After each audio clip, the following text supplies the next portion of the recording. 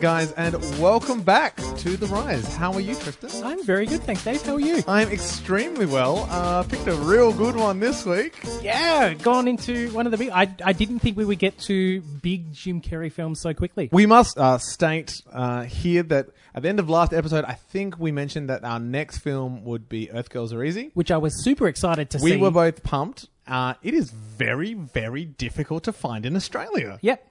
Like, here in America, it's fine. It's everywhere. Here in Australia, there seems to be some sort of government conspiracy against us watching Earth Girls Are Easy. And I know, like, a lot of you out there are probably sitting there going, guys, just torrent it. But as, you know, a filmmaker and an actor, we like to support our industry and we like to, you know, pay for it and spread the love. And even then, couldn't get it.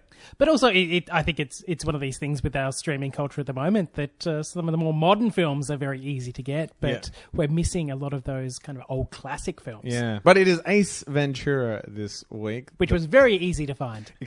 Unbelievably. Basically, people throwing it at me on the street. I was like, Ace Ventura, I'm like, get away from me. Alrighty then. That's probably not going to be the last one of them that you get. Let's start off with a plot summary. So we start the film off with Ace Ventura himself. Yeah. He is dressed up as a delivery guy. For HDS. For HDS. Just flip that around. What do you got? UPS. Oh, what? Yeah, there you go, guys. I know, it's amazing. So he is on a case. He's pretending to be a delivery driver to rescue a dog from... a not very nice owner, and we really first get our first real glimpse into what Ace Ventura himself is all about in this opening scene. So he rescues that dog pretty well. There's a little bit of action. There's a bit of a car chase. We really launch into like the main plot, which is about a dolphin called Snowflake. Snowflake is a dolphin. Yeah. Who is able to kick a field goal for the Miami Dolphins, the football team. Yeah. So a couple of untoward people break into his enclosure, I guess, and take him away. The Miami Dolphins hire Ace Ventura, and the person who hires him is Courtney Cox of Friends fame. What? That is right, and puts him on the case. And he has to work, unfortunately, near the Miami police, who he does not get along very well with with Detective Einhorn. Yep. They have to start going through the case and start unraveling the clues that are given. The first real one is he finds a gem in Snowflake's enclosure, which he deduces that is a gem from 1985 Super Bowl ring that the Miami Dolphins were in. It's a orange triangle cut diamond. Yeah, I say it so many times in the movie, you can't miss it. Stuck with you. It's stuck with you. It did stuck with me. And so what Ace decides to do is basically go through all of the team and find out who is missing this diamond in their ring. About halfway through, there is a bit of a misdirect where he goes after quite a rich billionaire that has had a lot to do with the Dolphins. I think did he play for the Dolphins? Am I misremembering that? No, I don't think that he did, but I think he's one of their major donors. Like, his land is what their stadium is built on. He's a very important person. Very, very important person. Has done some things to prove himself to be a worthy suspect. Yeah. Turns out it wasn't him. Was not him at all. So then they start looking for a man called Ray Finkel, who is the kicker from the 1985 or 1984. The mid 80s Dolphins.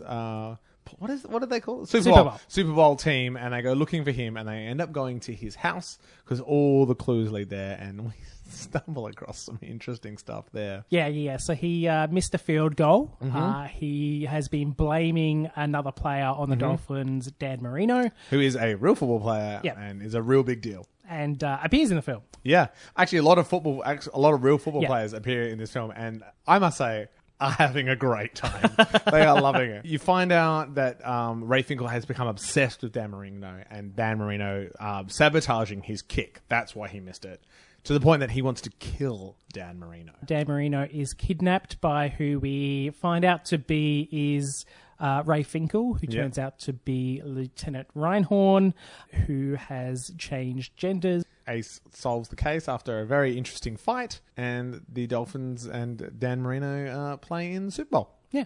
That is the film. That is Ace Ventura in a nutshell. Not as funny as the actual film. No, not as funny as the actual film. When you lay out the plot details like that. When you say it like that, when you can write, when you try to write the whole thing on a napkin, not that great, but, So let's launch into the film by numbers. This was released in 1994, so this is about 9 years after Once Bitten, which we looked at last week. So. And Jim Carrey is 32 in this film. He's getting a bit older. Yeah, he is. He's a year younger than I am now. Yeah. Who would have thought? So this film, it is directed by Tom Shadyac, who is also known for Bruce Almighty and The Nutty Professor and Patch Adams. Yeah, he's done a few things. And Liar. Worked a little bit with Jim Carrey, especially in the early days. Yeah, and this was his first film as well. Yeah. Not technically Jim Carrey's first film, but his first kind of breakout film, and the same for Tom Shadyac. Yeah. The running time is 86 minutes. Nice. Quick one. The budget was $12 million. Do you know how much it made? $107 million. Yeah, worldwide though. Worldwide. Yeah. Well, it is the film that really launched Jim Carrey out. Yeah. There was cameos by, of course, Courtney Cox. Not really a cameo. She's a main character. And little bit of a throw out there for those playing along at home. Tone Lock. Do you know who Tone Lock is? Who is Tone Lock? Tone Lock is the detective that Ace Ventura goes to see, his friend. Now, Tone Lock was I'm doing my quote fingers, rapper in the 90s, and he also sings the song at the end of the film. Oh. That's Tone Lock. Yeah. And countless football players. And look, I'm sure there's a lot of people in this film, cameos that we completely miss because we don't know them as football players or whoever they are, but they were the main two that really stood out for me. Jim Carrey's career at this point, because this is actually quite important. Before this, for a number of years, he's been on a show called In Living Colour, which is a comedy show by Keenan Wayans, who's Damon Wayans of Major Payne fame. It was a Saturday Night Live show where everybody on it would sort of pitch ideas, and Jim Carrey, this really put him on the map as a character, doing big characters. And a lot of those character traits bled into this film because he knew that his fans would like the callback, which I thought was a really interesting choice, which I'll get into in the actor's opinion. But yeah, I was doing a bit of reading and I was like, oh, that's interesting. A lot of choices he'd made, he'd kind of stolen from sketches and put in here. So it's not really the same as, but it's to give an equivalent. It's kind of like how Mike Myers was doing Wayne's World on Saturday Night Live, and they turned that into a movie. Well, this isn't kind of turning a character from the TV show into the movie. He really took a lot of traits and jokes and bits and pieces from his sketch work. From different characters and sort of smushed them together. Let's start off with favourite moments. Well, you got any favourite moments for us there, Tristan? One of my favourite moments in this film was the billionaire party scene. Yes. Couldn't agree more. Talk us through what happens at the billionaire party scene. He's investigating this billionaire, so goes along as Courtney Cox's date. Whose name is Tom Ace.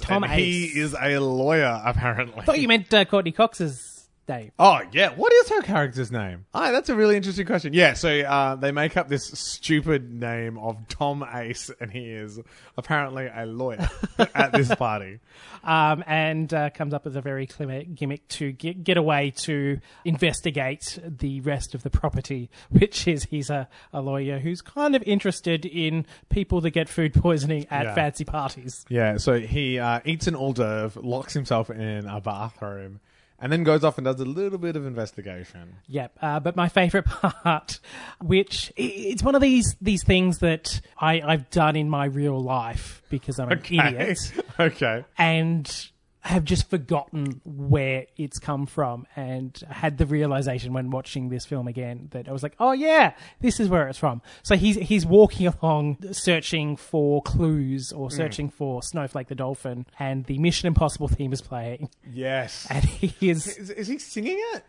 No, it's playing in the background. Oh, okay. Yeah. So he's going along and doing really over the top Mission Impossible moves when he could just kind of walk from A to B. Yeah, and like jumps a rail at one point, edges along, nearly falls in a pool, and then jumps back, and then like scales across a wall just to walk into a door. Yeah. And then like slams it shut for no reason. Very, very, very funny. Yeah, and just feeding on from that, because the top one I have in mind is he then finds the tank, which he thinks is Snowflake. Yeah. And he goes up and he climbs up on this rail, and then you find out that it's a great white shark. Yeah, it's a great white shark. And like he's like screams, "It's not Snowflake," and then falls backwards into the water, and then is grabbed by the shark, and he's just like whipped around the water screaming. It's so unnatural.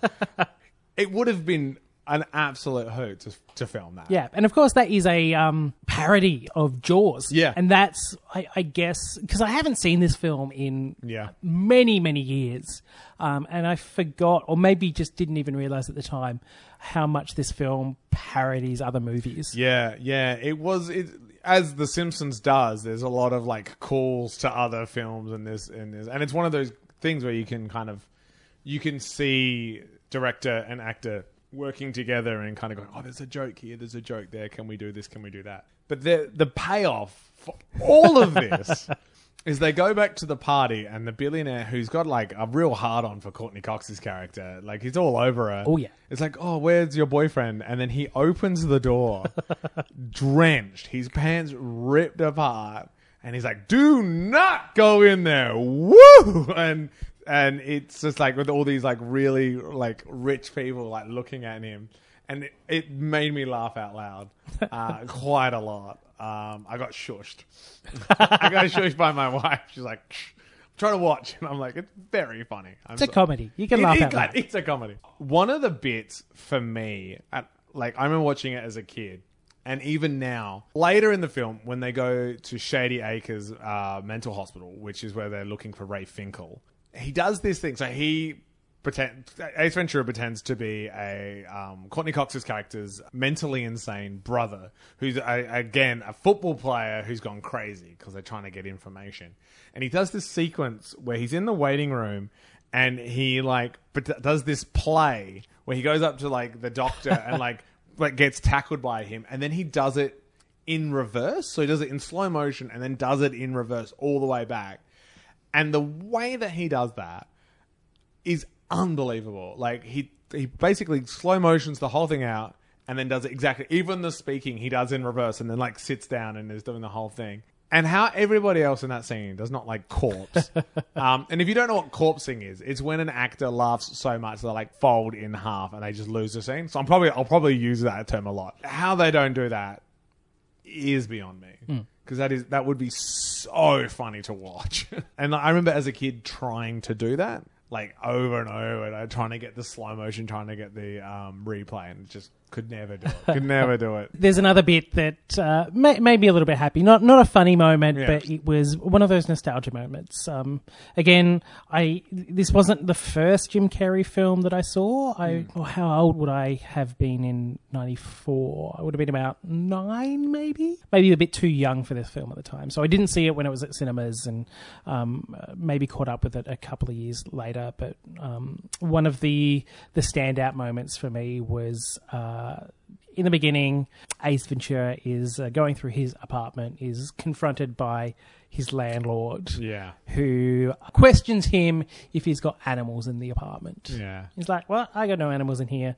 They go in, there's no animals there, the landlord can't find him, he goes off on his merry way, and then out come all of the animals. This actually raised a thing for me when I was watching it. I was like, animal hoarding? Because there is like a lot. There's like what? There's penguins. There's a monkey. There's parrots. There is a basset hound, who I'm a massive fan of basset hounds. There's a couple of kittens. And they just flood out from everywhere. I'm like, that's a lot of animals to have in a little apartment. Let's just hope they're not pets, but more he's looking after them until he finds them another home. Yes. I hope so, because I was like, animal hoarding? But it's the monkey that always got me, because another thing, I guess one of my introductions to Ace Ventura wasn't the movies, but the cartoon show. Yes.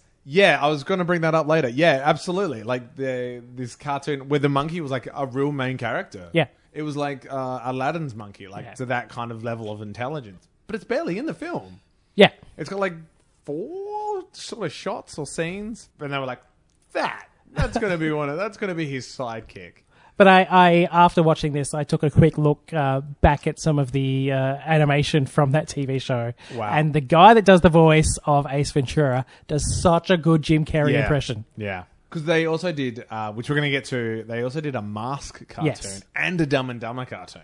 You know, we'll talk about doing the animated series later. Yeah, maybe we'll do a special episode. We watch some of the animated ones. Yeah, okay. You heard it here first, guys. So when it happens, you can't be annoyed at us. One of the things that I gave that really tickled me is when they go to Ray Finkel's house, and like his house, because he missed this field goal, and it's called the kick that echoed around the world of him missing the Super Bowl. They go back to his house. His house is trash. Like the locals in their town.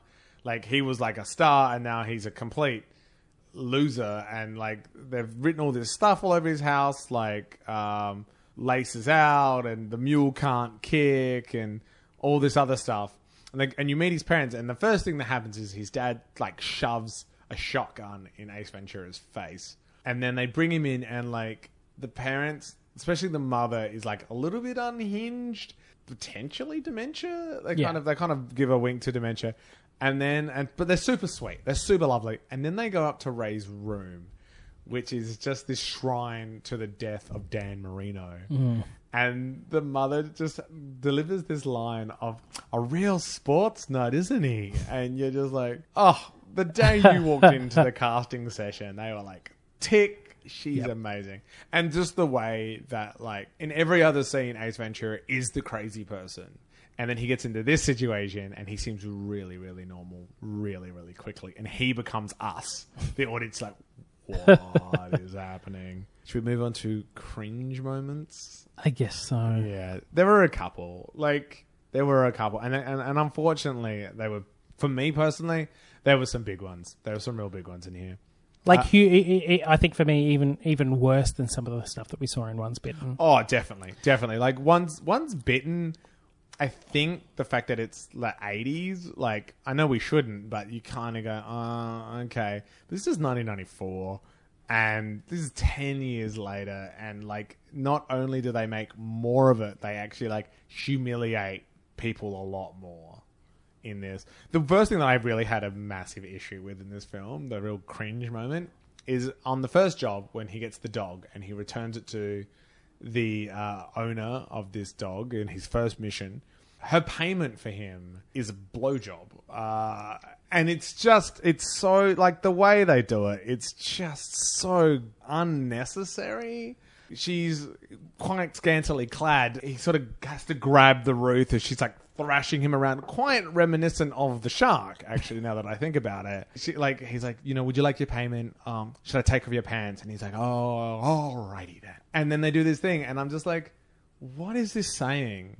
Like, what are you trying to say with this? Like, I don't know. I was kind of like, what's the joke here? Yeah. I don't know. And I just kind of looking through it, what the world's been through and what's happening in the world. I'm just like, I would not feel great about, like, my wife or one of my friends as a woman being asked to do that. Like, even if it is a joke, I don't know. I just don't. For me, it didn't hold up well. Even from a story perspective, it was a cheap laugh. I think. Yeah. I think that's what it is as well. It kind of makes you not like Jim Carrey's character in a way, like Ace Ventura, because, like, it would have been funny if he was like, no, I do it for the animals or something like that, and leaves, and then we get the payoff later with Courtney Cox when they get together. But this, you're just like, oh. What is this guy all about? Like, this is our hero, and he's a bit of a sleazeball. And it's like, okay. Yeah, and it was, like, really uncomfortable because alrighty then is such a big catchphrase, and that's kind of the first place that we really see it. Yeah. It's like, oh, yeah, that's not good. There's a demographic that they're going for. Yeah. That I think even nowadays, I think teen comedies are going past that as well. The other thing that I had a bit of issue with, there's a montage where Ace Ventura is looking for the rings, and he's going to all these different football players, and he's looking for the rings. And there's 2 jokes in there where I was just like, oh, guys, please. There was one where he's in a toilet. Yep. And he's like going to the toilet in the cubicle, like the urinal, next to the football player. And he's like looking over at the guy's ring, and the guy thinks he's looking at his penis. And then the guy like looks up, and then like Jim kind of does like a scared face, and then the guy kind of does like an interested face. So Ace runs away, and then the guy like puts on this like weird, very camp sort of like, dare I say, like that idea of like the sort of fairy sort of thing, which I don't like coming out of my mouth, but that's kind of the best way to sort of and like runs after him. And I was like, I think the joke on set was him doing that. But then when you look at it in the terms of the movie, you're just like, it's just straight out homophobic. Yeah, the joke was made, and that it just kind of went even further. Like the joke, I think, went a bit too far, but and then, just that little addition. I think. I was just like, it's probably something that he just did as a joke, like to sort of, and then they're like, oh, that's great, we're going to put that in. And then like he does, like he goes into a bathroom and like whips this guy with a towel, and the guy punches him in the face. And I was like, again, like Once Bitten, we come down to like shower homophobia scenes. And I'm like, that's a really weird theme to run through your movies. Yeah. It's like guys being scared of showering with other men. Like, I'm like, that's a weird thing to pick on. Yeah. I think we'll get onto the big kind of cringeworthy stuff, because I think we're going to have a bit of a conversation about that. Well, that's my next note, is the real big one at the end. And going into it, I was aware of that. But there was some other bits and pieces that kind of took me by surprise, and I was like, oh, I don't remember this being so bad. And that is kind of its treatment of mental health. Yeah. Especially with I don't want to say villain of this piece, but the antagonist, I guess, Ray Finkel, and the kind of treatment of his mental health and demonizing that, I guess. Really demonizing that, and that almost that idea of like people with mental health issues or people that have been put into mental health facilities shouldn't be trusted, and are forever crazy and like have this real bad stigma about them. That's what resonated for me. Oh, definitely, and especially a topic like this, which again we might be talking about a product of its time, but is still a very important point when we look at big name athletes and kind of the pressure that is put on them. I mean, they get pretty big paychecks and whatnot. Absolutely, but that doesn't diminish the mental health issues that come up for people in those kind of positions. Absolutely. And for someone to mess something up and to be that affected by it. And I mean, this was based off, like Ray Finkel is a fictional character, but it is based off a real event. And I think... Yeah, and the footage that is shown in the film is of a real game that has been played where this actually happened. And the way it kind of belittles that and demonizes that mental health with professional football players in the film as well, just sends a bit of a bad message. Yeah, it really does. Like, I didn't think about it to that level at the time, but yeah, you're 100% correct. Like, you go, toughen up. It's that kind of like, toughen up, like you're a professional athlete, and it's like, it's ruined his life. Like he couldn't even go home because his parents were being harassed because he didn't kick a ball right. Yeah.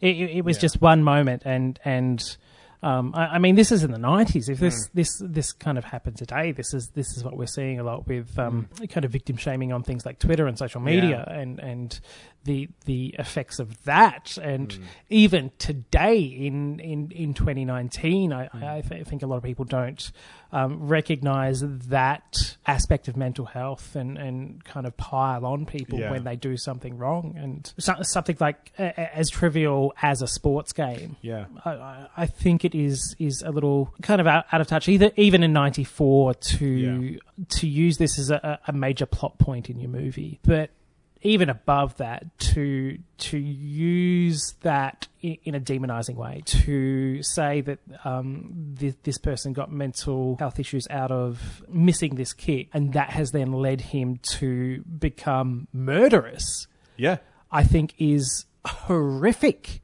Absolutely horrific. And I mean, it's played for laughs in this movie, but it's one of those, we're going to kind of talk about the transphobic elements of what they did in this film soon, but I'd completely overlooked and completely forgotten that mental health angle as well. Yeah. And, you know, like for a lot of people in society, like that's a real issue. And you know, like times are finally sort of starting to turn and have turned where, you know, that actually sort of gets the attention and sort of the coverage that it should get. You know, a lot of the things with like people like tradies and stuff and the pressure that they're under and the suicide rates in that industry and in a lot of industries and especially with professional athletes. Like you do one thing wrong and your whole life is ruined. And that happens here and they go, oh, well, you know, that then justifies him doing all this other stuff and that makes him the bad guy there. And it's just like, or why don't you make a film about like trying to help that person? Yeah, I guess when we look at it, like again, this is not placing all the blame on Ace Ventura, Pet Detective, but more kind of society in general. It's this kind of viewpoint and this view that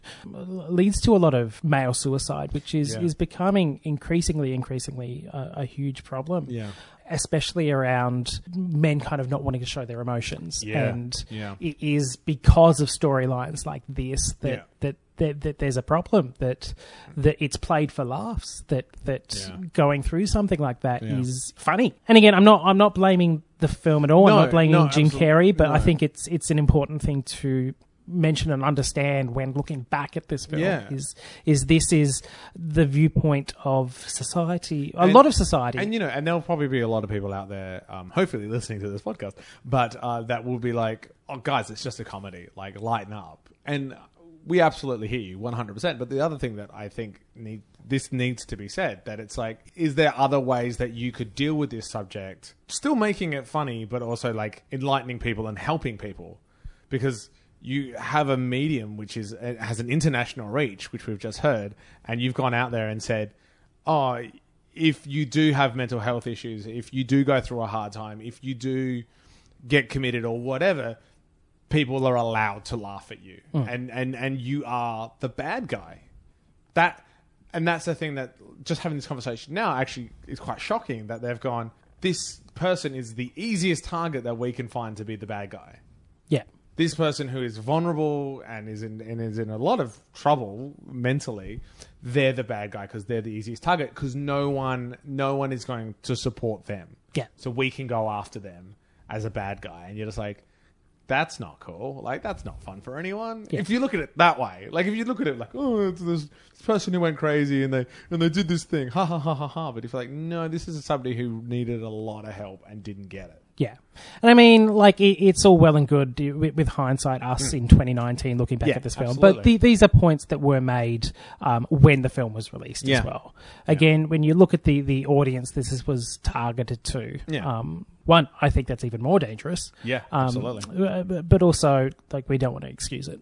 Yeah. And that leads on exactly to the most cringeworthy thing, and it's been well documented, and it's come up again recently. Actually, is about the transphobic nature of this film. The fact that the bad guy, Ray Finkel, is actually has transitioned to be a woman, Einhorn, the detective, in order to get close to Dan Marino and to kill him, and the fact that she's gone around and kissed all these people, and then like the minute that comes out, everybody starts like spitting, or like Ace Ventura has this massive thing about like when he figures out that they're the same person and that they've made out, he starts vomiting into a toilet and then starts trying to brush his teeth and then like burns his clothing and showers and stuff. And when we're talking before about parodies, this is them parodying The Crying Game, which I think came out a year before, or not too long before this film. And you go, that's a great reference, and that's very funny. But then when you look at it later, you go, so you're saying that these people are disgusting to the point that you have to burn your clothes. Like, and that's the thing, and that was the thing, and then the way that they he literally strips down and humiliates this trans person in front of all of these people, like at the end of the movies, and just really like humiliates them and like saying that this is not right. like that somebody would do this. This is not right. And I just was like I said before, it was something that I was expecting going into watching this film, but I'd forgotten how really awful it was, especially that scene when Ace Ventura finds out or makes the discovery that they are the same person. But I think it goes even further than that it really plays into a really dangerous narrative that is still being brought up today, that this person who's transitioned has done so for deceptive means. What if Ray Finkel transitioned into this person because that's who he always wanted to be, and it just happened to work out that way?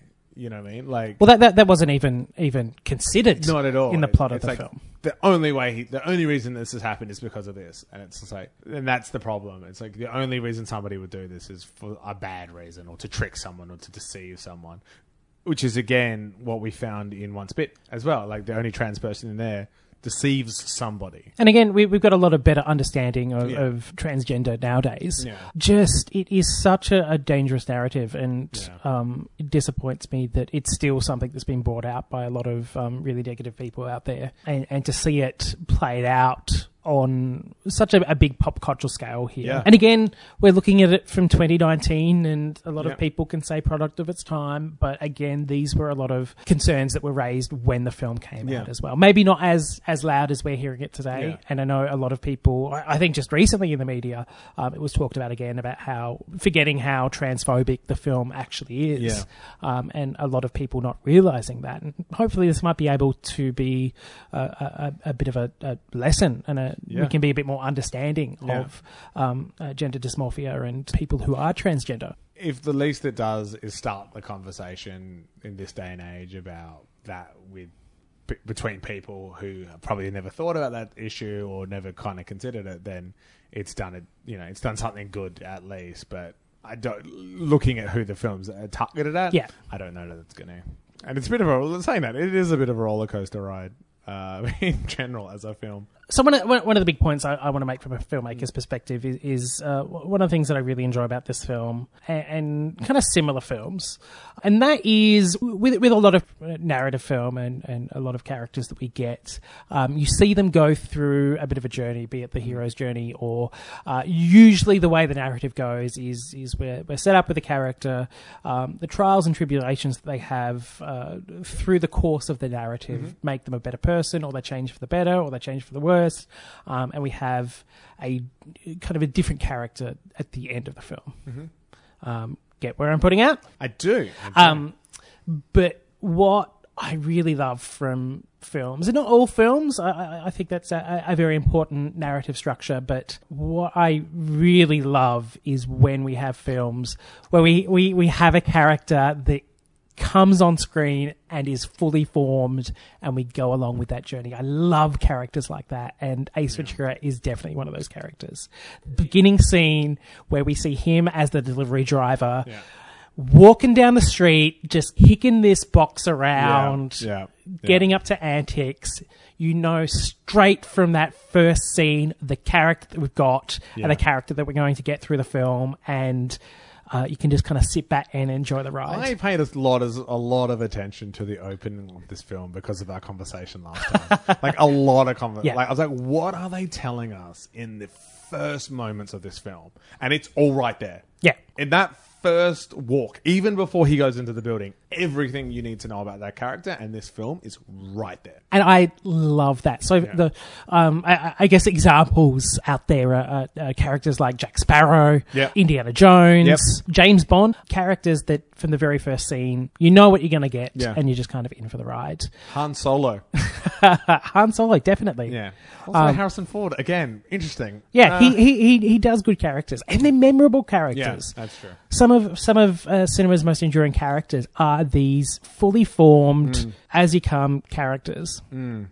Sometimes they might learn a bit. One of kind of my Eve points, I guess, with film is when you take those characters and you try and give them a backstory or try and understand them a bit more, or try and force them into a learning narrative or a self-actualization narrative. And I'm like, no, that's not what we want. We love the character. We love what the character is doing. Just let them come in and be the character. And I feel like if you probably read the original script, that's what this was. And I feel like Jim Carrey was like, nope.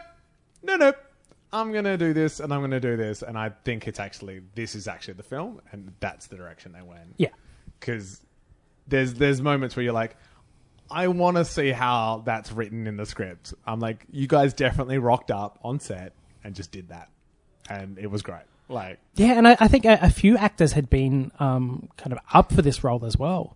Rick Moranis. Yeah, which would have been a completely different film. And the one that I loved, just because I would have given anything to watch this film, Alan Rickman. Yeah, was considered. You know who else was considered? Who's that? Whoopi Goldberg. Right? Yeah.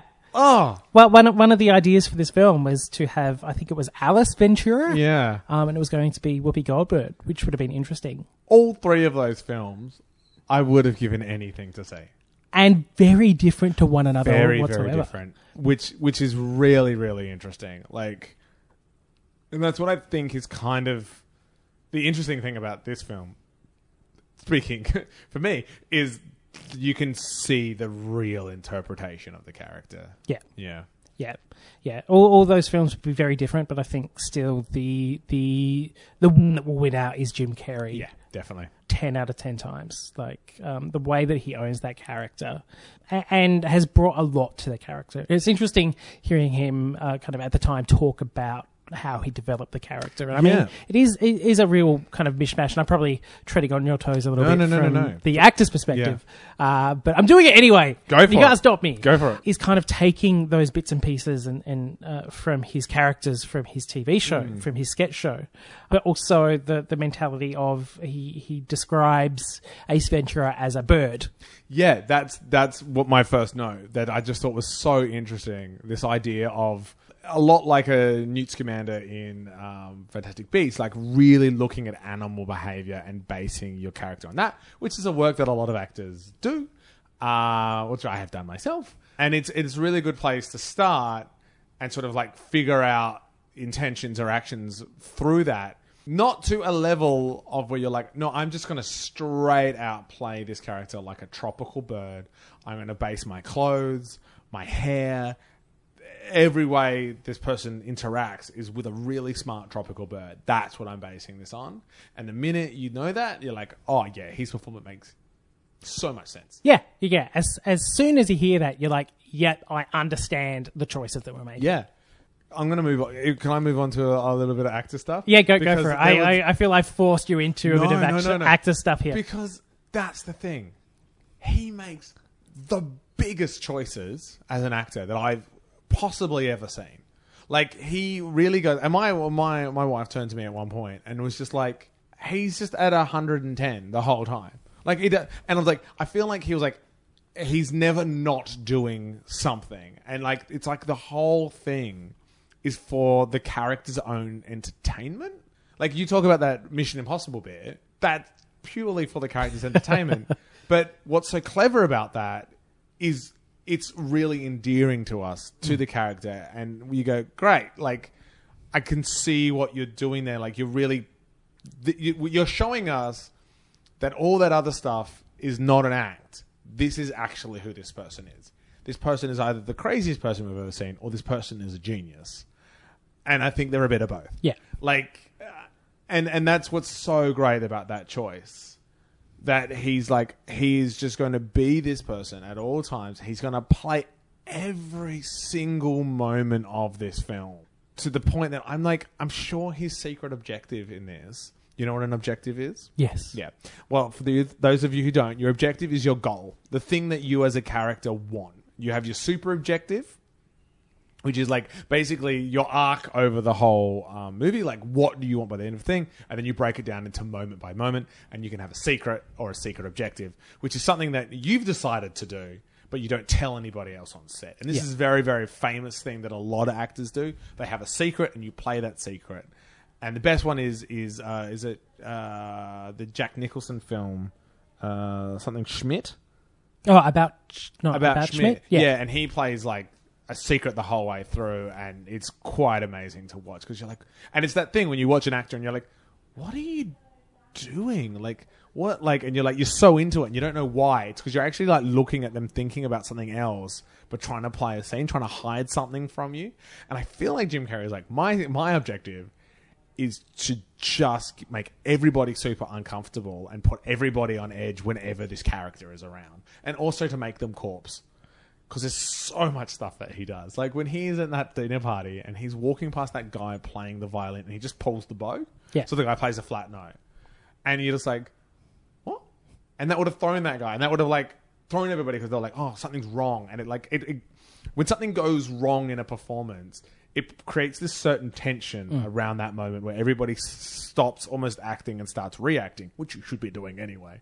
But yeah, it's quite interesting that he's almost trying to get that out of people. He's trying to force them to stop acting and start like reacting to him because he's doing that to them. I think that's something that we'll be getting into in a lot of Jim Carrey's work as well. Yeah. The character itself to have such an oddball, such a outsider, I guess. Yeah. But he is the smartest guy in the whatever room he's in. The one thing that I really wanted to talk about with this performance, and this is something that I, as a child, looked at Jim Carrey and was like, that is what I want to do, is commitment. And he commits like 500% to every single moment. No matter how stupid it is or how horrible that moment is, he's there. And sometimes it doesn't work. Sometimes it doesn't work. Sometimes you're like, oh. Like the bit where he's talking with his butt to tone lock. And you're like, that's funny. But there's a bit where you do that 5 or 6 takes and you're like, what am I doing? What am I doing with my life? Apparently, I read that he did that to Keenan Wayne's while in Living Colour. Because he was like, kept shooting down his sketch ideas. So he just got up and talked through his butt at him. They had a massive fight about it. And then like later they laughed about it. And he was like, that's actually a pretty funny thing to do. Also, one of my favourite jokes in the film. Oh, great. But like, you imagine doing that for 8 takes. Yeah. And you're just like, what am I doing? And I imagine he would have to do that for 8 takes because the first 3 or 4 takes, you're not getting anything from anyone because you're just laughing. And everybody's like freaking out because you haven't told anybody what you're doing. But then like you look at that and then there's a bit where he's like eating the nuts in Courtney Cox's office. And he's doing this little bit where he's watching the video and he's eating these nuts. And you're like, that's commitment. Like he's just committing to this bit. And it's really weird. Like that would have been a really weird offer to make and to think of and to do, but he commits to it. And the 2 commitment awards from Dave this week are 2 comical things that he does. In the hallway, when he is playing soccer with the box at the very start of the movie, he does a handstand, grabs it with his feet and flips it over his head. He smashes himself in the head with that box. Yeah. And hits him in the back of the head. And you're like, look, the box is probably empty. Or there's a piece of foam or whatever. But still, he cracks himself in the head with the box. And you're like, and he keeps going. Because that's like pretty much one shot, that whole walk down that hallway to that door. The other one, which I'm like, that's amazing, is there's a bit where he's looking for the ring in the montage. And he's running. There's this sprinter, which he ends up chloroforming and tackling, which is very, very, very funny. But in the second time he's running next to him, he runs off the track and falls over. And there's this moment where he like face plants and his foot comes over the back and kicks himself in the back of the head. And he just kind of lies there. And I'm like, that is commitment. Like you are putting your body, you're putting your craft, you're putting everything on the line for a moment, for one moment of a joke of like the audience going, yeah, he ate it. Like that would have hurt a lot. And that's the thing for me with Jim Carrey in this film where I was like, man, you are all in. And I think that's a testament to like his rise, I guess, out of this film. Because this is the film that really put him on the map. And it's that commitment to the audience and the commitment to getting a laugh that sets him apart from other actors at the time. And the thing that's worth noting as well, there's 2 things that I kind of want to finish on, is one, he only got paid $350,000 for this film. So like, that sort of shows you like at what level he was seen in Hollywood. When we get to it, how much he gets paid for Ace Ventura 2. Yeah. Which is ridiculous. I remember reading a statement, I think, from Tom Shadyac after this film, is they made the film, they watched it back, and Tom Shadyac, the director, was like, I've just ruined mine and Jim Carrey's career. Yeah. But it is kind of that balls to the wall, the commitment, and the confidence to do a film like this that I think is a testament to both of their rises in the industry. And the thing that I would mention, which I just remembered, is that he was doing like 15, 16-hour days, because what they were doing is after they would finish rapping, he would stay behind, work scenes, rewrite scenes, work moments to get the most out of them, which is what he did in Living Colour as well.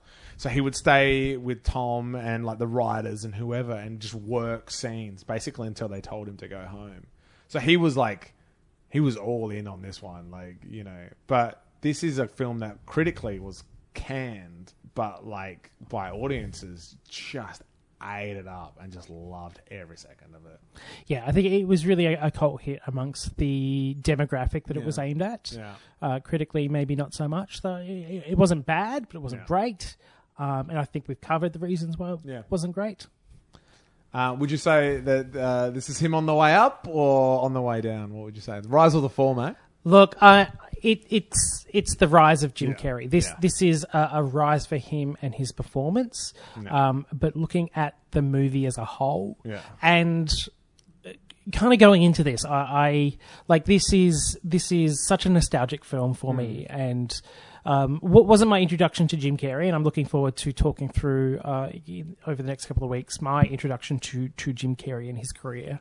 There was still a bit of nostalgia I had for this film, but kind of revisiting it, and particularly the awful moments that we had, just left such a bad taste in my mouth that I can't pass this film. And my, I guess, yardstick for this film is like when I have kids. Yeah. I'm going to introduce them to films. Is this one that I would introduce them to? And a lot of these kind of older films that have kind of maybe some not great PC stuff in there, I might show to use as a bit of a conversation starter. But I think some of the demons of this film are so egregious that I don't want to subject my kids to a film like this. Yeah. I don't think particularly the third act of this film works. I think it's completely disrespectful to a lot of vulnerable people in society, and I don't think it really helps the conversation. Not at all. Yeah, I agree. Like, I think Jim Carrey as a performer and as an actor, great. But as a film, like, I would like my kid, I would want my kid to be 13, 14 before I let them watch this. And I think about like when I first watched it when I was like 9 and stuff. And they're like, you know, a lot of parent people will go, oh, a lot of stuff goes over your head, whatever. Not as much as you think. Yeah. Definitely the first third I might be comfortable showing. And the character of Ace Ventura and the performance of Jim Carrey is definitely spot on and a great stepping stone in his rise in his career in Hollywood. And I think that's very important to note and very important for us to acknowledge. But I think, the cringeworthy elements just don't elevate this film very well. Excellent. Couldn't have said it better myself. Yeah. What is next? What are we looking at next? Oh, I want to say The Mask. Pretty sure The Mask was the first Jim Carrey film that I saw. And I haven't seen it for many, many years as well. So I'm a little apprehensive and nervous to go back and revisit The Mask. As long as I don't have to watch Son of Mask with Jamie Kennedy, I'm pretty happy. Whatever happened to that guy? Don't know. I get him confused a lot with Seth Green. Yeah, that's a fair call. I think. So the Mask next week? Yeah. So next week we'll be looking at The Mask. Awesome, guys. Thank you so much. Please check us out at dandle.fun on Facebook or dandle_fun on Twitter if you've got anything that you'd like to add to this conversation, anything that we can chuck in, and we'll catch your wonderful selves next week. See ya!